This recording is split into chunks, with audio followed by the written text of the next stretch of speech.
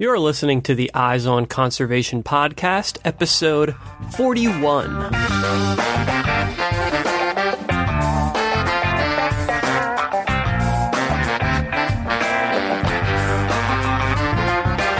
Welcome to the Eyes on Conservation podcast, where we bring you engaging conversations about wildlife conservation from all across the globe. I'm your host, Matt Podolsky.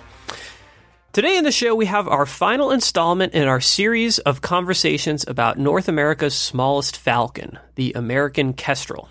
We'll be talking with Boise State University professor Julie Heath about her long-running Kestrel research project here in the Treasure Valley of Idaho. Before we jump into this conversation, however, I'm going to share a quick update on our feature-length film project, Souls of the Vermilion Sea. Although this episode will be released on September 30th, I'm recording on September 23rd, just before leaving for our second big shoot in the northern Gulf of California, the area that the critically endangered vaquita porpoise calls home. Our primary goal for this upcoming shoot is to document the massive survey effort that is about to begin throughout the vaquita's range. The Mexican government agency, which goes by the acronym SEMARNAT, which stands for Secretaría de Medio Ambiente y Recursos Naturales, apologies for my poor Spanish pronunciation, is running this survey mission in close collaboration with NOAA, which is the National Oceanic and Atmospheric Administration here in the U.S. This is the first big survey effort for vaquita since 2008, and although acoustic monitoring has been ongoing since that time, this new survey will hopefully allow chief scientists Lorenzo Rojas Bracho and Barbara Taylor to get a much more accurate census of the population. This is particularly important after a new report released this past summer by the International Committee for the Recovery of the Vaquita, which suggests that vaquita population numbers could be even lower than previous estimates, possibly as low as 50 individuals. This was very alarming news. However, these population estimates are based solely on remote acoustic monitoring systems, making it difficult to know for certain the accuracy of these estimates. This survey mission will last from September 27th through December 3rd, more than 2 full months. Throughout this time, the survey vessel will be conducting transects across the entire range of the vaquita. At the end of this 2-month period, scientists hope to have a much clearer picture of how the vaquita population is doing. A critical component of this issue, which the survey mission will help determine, is the effectiveness of Mexico's recent implementation of an emergency 2-year ban on the use of all gill nets within the vaquita's range. This action was unprecedented. No government in history has attempted to ban all gill net activity across such a wide area, and many people are looking to the northern Gulf of California right now to see how effective this action will be. Of course, we are particularly interested in this as well. Everyone that we've interviewed on this topic has told us that for the vaquita to escape extinction, the enforcement of this ban must be absolutely perfect. Unfortunately, we already know that enforcement of the ban up until this point has, in fact, been imperfect. Over the summer, Greenpeace Mexico conducted an investigation in the region and found several illegal gill netting operations active within the vaquita's range. These were small-scale fishing operations, but their existence is truly worrisome. We'll also be spending some of our time in San Felipe meeting with representatives from Greenpeace Mexico and discussing this specific investigation. Hopefully, we'll have the opportunity to talk with some of the fishermen that have been assisting in Greenpeace's ongoing efforts to investigate illegal fishing activity, as this is a central component to this issue. It seems clear that if gill netting were to stop completely within the vaquita's range, that we would eventually see the population start to recover. The true test of this emergency action by the Mexican government to ban gill nets is this. Is it possible for fishermen to find alternate means of making a living, either by using alternative fishing methods or by transitioning into other types of work? This is what government agencies all across the world will be looking at as they contemplate whether or not similar action might be effective elsewhere. I will only be in San Felipe and the northern Gulf of California for about 2 weeks of this 2-month-long survey, so I certainly won't have all the answers when I start to head home back to Idaho. Luckily, Sean Bogle, our Eyes on Conservation producer and the director of this new film, Souls of the Vermilion Sea, will be heading back down to the San Felipe area in November to capture the second half of this survey effort and get a better sense of what has been learned over the course of these 2 months spent out in the Gulf. There is one aspect of my upcoming trip to Mexico that may yield immediate benefits, however. I'll be meeting up with a crew of graduate engineering students from UC San Diego who have built an underwater camera trap designed specifically to capture the very first underwater images of the vaquita. As you might imagine, this is something that we are particularly interested in. The vaquita porpoise is so elusive and there are so few of them remaining that capturing images of them in the wild has proven to be extremely difficult over the years. Today, the only images of vaquitas in the wild show only the upper part of the body as they come to the surface to take a breath. No one has ever captured an underwater image of a vaquita.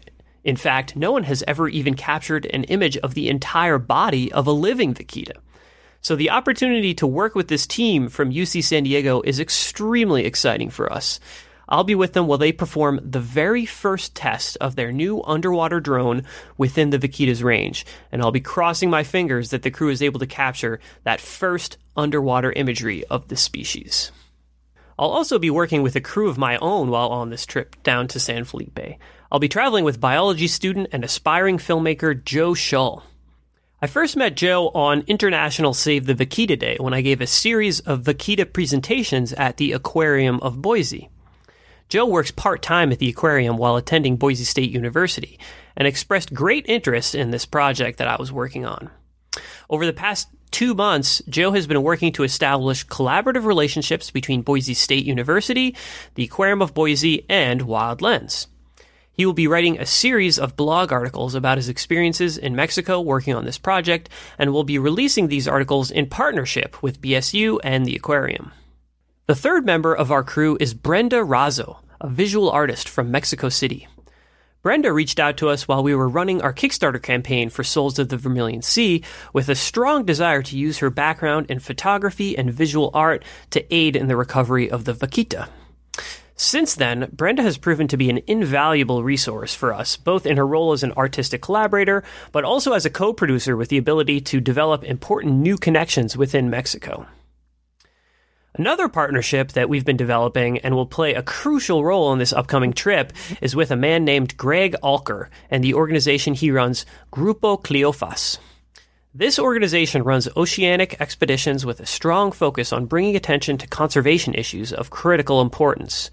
Greg and Grupo Cleofas operate the research vessel Maria Cleofas, which will be present in the northern Gulf of California for a portion of the time when the survey effort is active. Greg has been extraordinarily generous in allowing us to use the Maria Cleofas as a platform for capturing vaquita footage. This will dramatically increase our chances of catching a glimpse and hopefully gathering some footage of the extremely elusive vaquita. And we are forever indebted to Greg for his generosity and commitment to vaquita conservation and awareness. This will be my first time venturing south of the border, and I couldn't be more excited. By the time this episode is released, I'll be on board the vaquita survey vessel in the middle of the vaquita's range in the Gulf of California. My experience as both a biologist and a filmmaker up until this point has been primarily focused on birds and bird conservation, so this project focused on marine mammal species is an exciting new adventure for me. I've learned quite a lot about issues in marine mammal conservation and the vaquita specifically, of course, over the past several months of working on this project. But this direct experience that I'm about to gain working with vaquita researchers and experts will be a learning experience on a whole different level, and I'm extremely excited. Now, let's get back to a species that is a whole lot closer to home for me, the American kestrel. Today's interview with Boise State University professor Julie Heath is focused on kestrel populations here in the Treasure Valley of Idaho. We'll learn why this region is a special place for kestrels and talk about how new genetic research will allow us to learn more about how kestrels are adapting to changes in climate. Let's jump into the interview. I'm here with Julie Heath, who is an associate professor and the graduate program coordinator in the Department of Biological Sciences at Boise State University. How are you doing, Julie? Good. How are you? I'm good. Thanks a lot for coming on the show today. I want to start off just by having you tell me a little bit about Boise State University's raptor biology program. Why is this program unique? Well, it's unique in that it's the only program in the country where you can get a graduate degree in raptor biology. All of our students share a passion and interest in doing research on birds of prey. And so having a group of people who are interested in sort of addressing questions about raptors in the same spot is very powerful.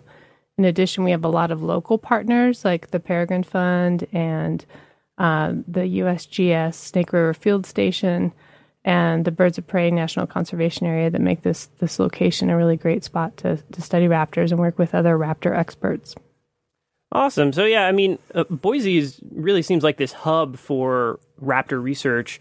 I mean, is this, aside from the fact that there are these great collaborators here in this area, I mean, what is it about the region itself that makes it a special place to study birds of prey?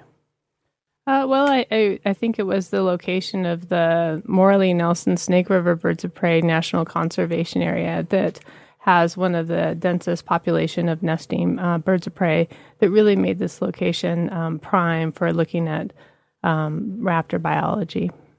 Tell me about the American kestrel. Why do you enjoy working with this species so much? I really like working with raptors or birds of prey because I'm very interested in how animals are responding to big patterns of global change. And I think that birds of prey as top predators are very indicative of environmental change because they sort of can show the cumulative effects of ecosystem change and how they respond since they're at the top of sort of the food web. American kestrels are great birds to work with because there's more of them on the landscape than compared to something with a larger body size like a golden eagle. They're also generalist species, meaning that they eat a wide variety and can survive on a wide variety of prey items, which makes them really exciting.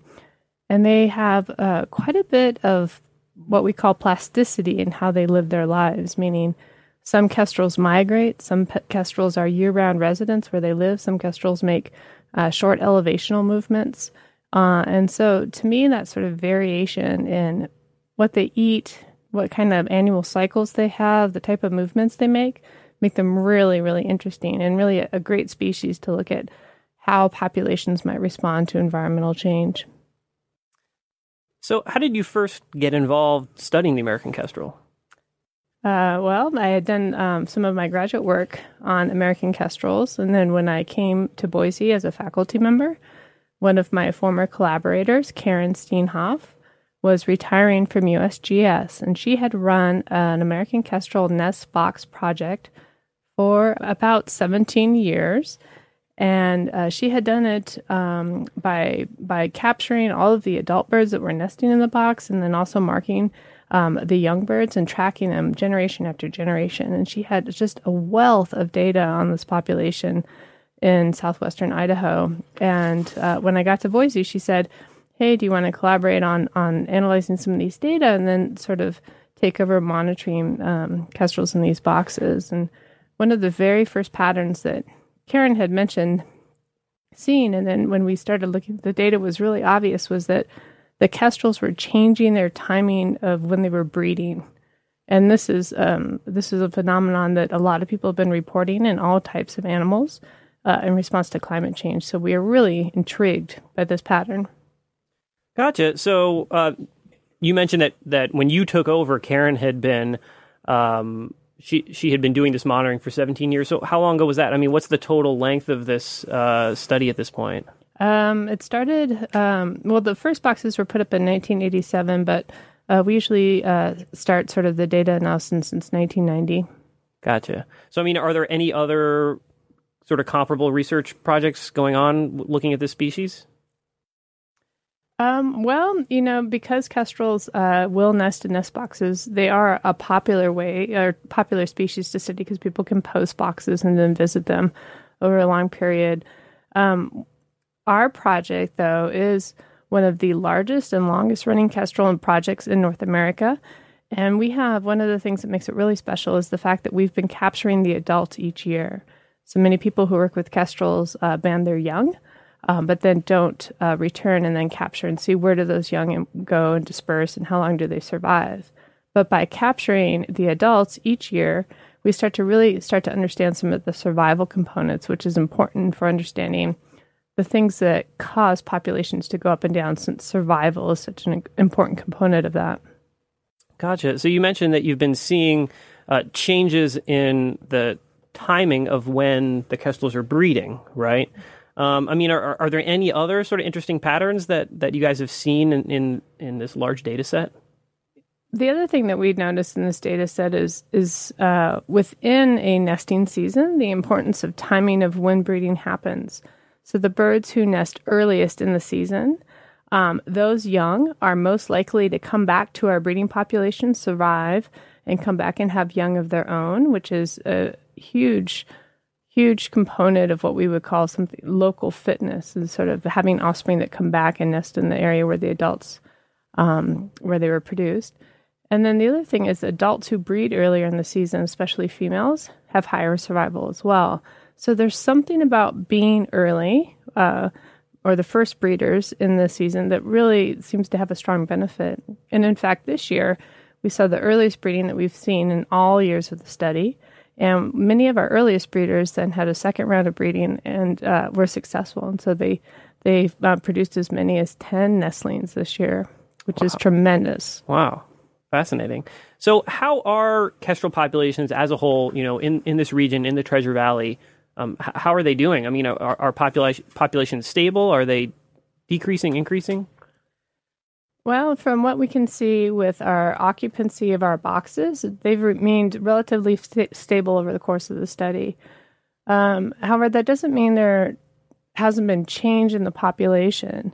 So we've done larger scale research looking at band returns and Christmas bird count data, looking at wintering distributions of kestrels. And there's a lot of evidence to suggest that kestrels are changing their migration distances in response to warming winters.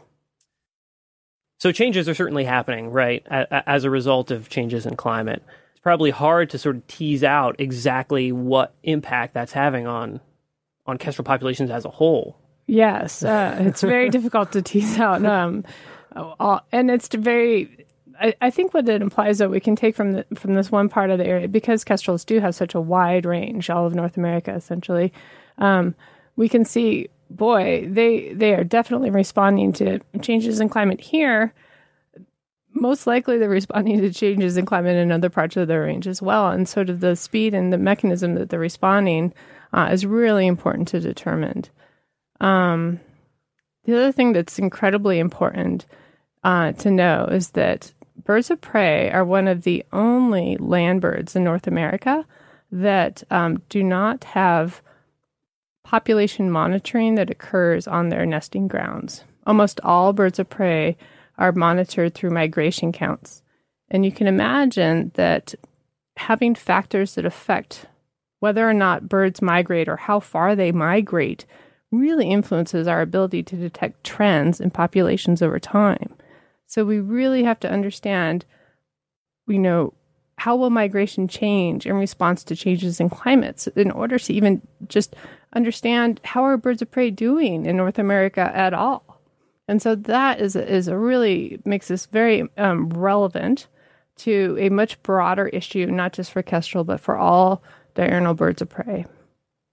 Gotcha. Yeah, I'm starting to sort of see the complexity that's involved here, and with kestrel specifically, because of this wide distribution all across North America. But yeah, the implications for many other species as well.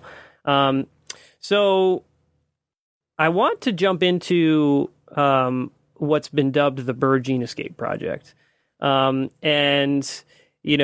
is sort of a genetic mapping technique that seems like it holds promise to sort of tease out some of these questions that you've been trying to answer with your data set.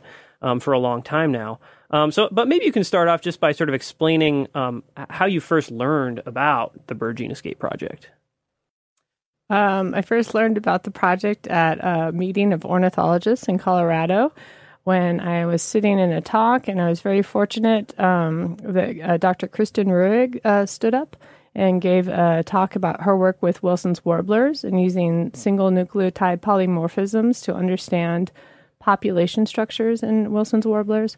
And then she showed a picture of a migration site where they could track, as individuals came through the migration site, they could track what populations those warblers came from. And after her talk, all of the audience, about 200 people, I swear, were like laying flat on their backs with excitement, both blown away and then just totally out of their chairs.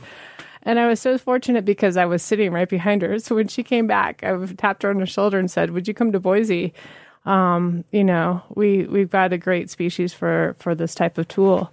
And so Kristen came, and it's been great ever since, working with her and Tom Smith at UCLA. So I love your explanation of that reaction to her presentation of her research and this new genetic mapping technique. Why did she get this universal response from everybody in the room? Like, why was it that all these, ornithologists who specialize in study birds, saw this technique and were just so blown away by it? Like, what's so revolutionary about this? Ornithologists for years and years have been wanting to understand where birds go, and it's very, very hard to know. I mean, when you think about the sort of awe-inspiring bird migrations that happen all over the world, most of these animals that are making these migrations are tiny, and it's very, very hard. Only the largest of the taxa can we put something like a satellite transmitter on and track them across their paths. And so for these birds that are smaller, like warblers, kestrels, other small types of birds, it's very hard to track their movements. And so to capture a bird, let's say in southern Arizona, as it's making its way north, that has no bands, no sort of, license plate telling you where it came from, it's impossible to know. You just know, oh, this is a species that might nest anywhere from California to Canada. And, who knows where this bird came from or where it's going. But with this technique, we can start to get at least where this bird's originated from. And that's incredibly exciting because ornithologists want to know that. We want to be able to start understanding how are places where birds spend the year connected. That's incredibly important because in North America, we commonly see many migratory species only in a small part of the year. And the rest of the year, they're spending their lives, far away. And of course, the things that happen to them on their migration sites or their wintering sites really affect the populations we see in the breeding season. So it's important we start understanding those connections. I want to understand, how is it that this genetic mapping technique is going to allow you to sort of tease out some of the differences between different populations of kestrels all across North America? Well, our first goal is to develop the single nucleotide polymorphisms figure out which part of the sequence has the most variation to tell us the most information. And so this last summer, we have collaborators in Florida and Alaska and Canada, and Oregon and Pennsylvania, all everywhere across the sort of edges of the Kestrel range, collecting very small blood samples. And so we now have a good sampling from across the range, and those will go to UCLA. And we are hopefully going to have a graduate student who will develop and figure out which markers are best at determining where kestrels come from. And so once we have those and have sort of created a map of the genoscape, we can then go and take a sample from a kestrel with an unknown origin and try to see, does this kestrel most closely match, a bird from, say, the Northwest or the Northeast or the Southeast. So there's two stages to this research project, right? I mean, the first stage, which it sounds like you guys have already started, is building this genetic map, this genoscape for a species. And you need those blood samples for that, right? And so that's sort of the stage where you're at now is you've already collected all those blood samples that you need. Yep. And so the next step is to actually just analyze them and sort of build this map of breeding populations of kestrels all across North America. Yes. Mm-hmm. And then once you have that, then all you need is a feather sample, right? And so if you take a feather sample from a migrating kestrel or a kestrel on its wintering ground, then you can track it back to its specific breeding population. Yes. One of the issues when I was talking earlier about how flexible kestrels are and the way that they kind of live their life through the year, I'll give you an example here in Idaho. Some birds remain here year-round. Some birds breed here and then winter down south. And we suspect that some birds from the northern breeding areas come and winter in Idaho. And so essentially that's sort of three different types of kestrels, all spending at least part of the year in one spot.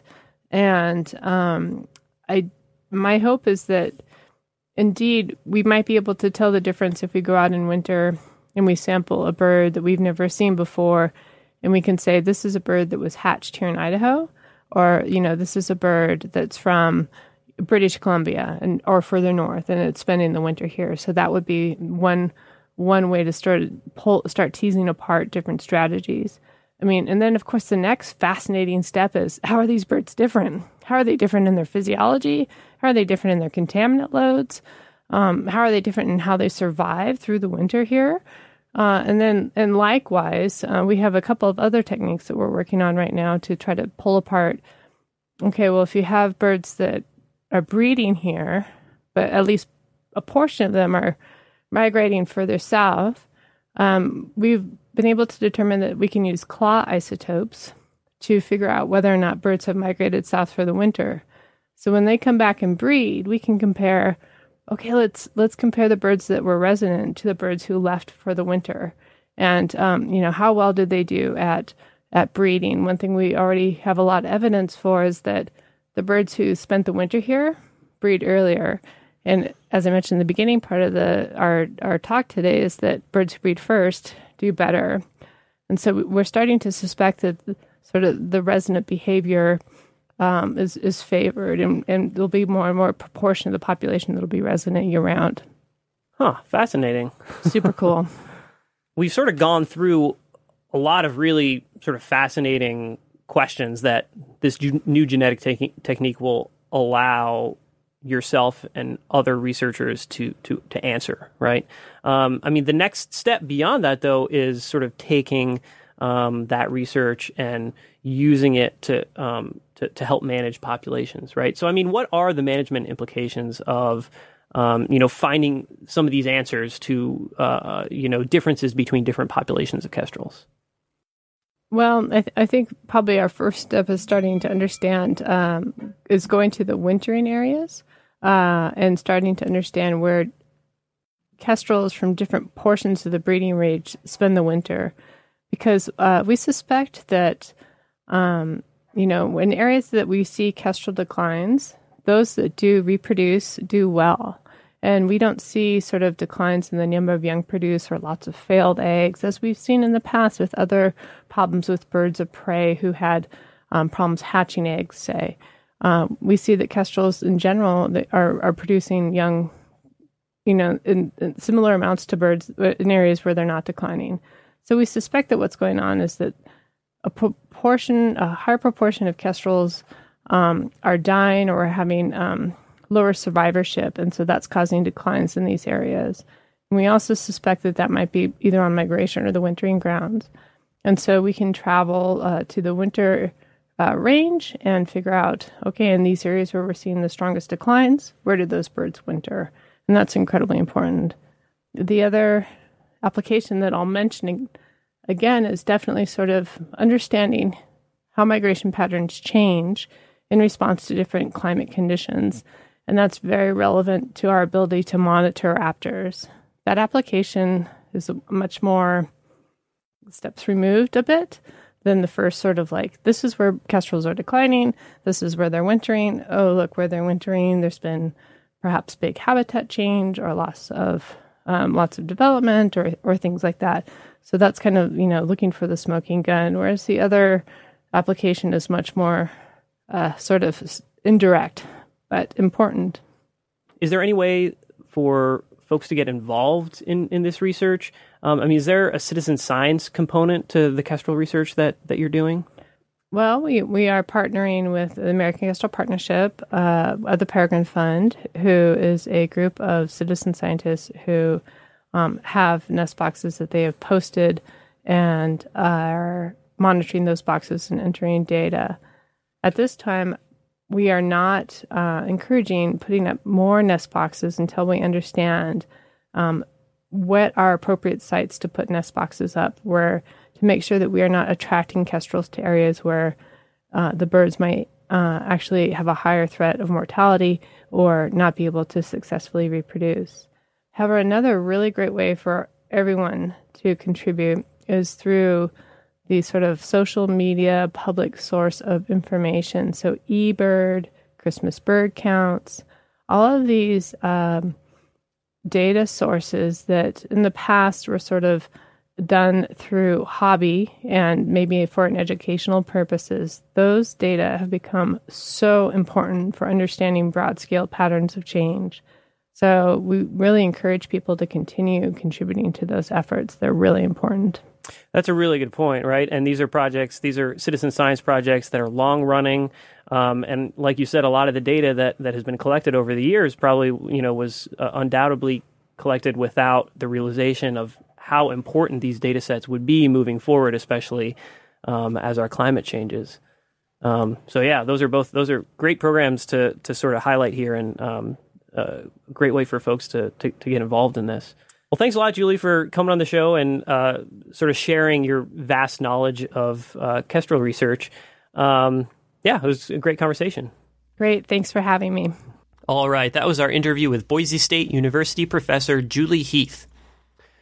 I love how Julie highlights the importance of learning how kestrels and other species are adapting to climate change.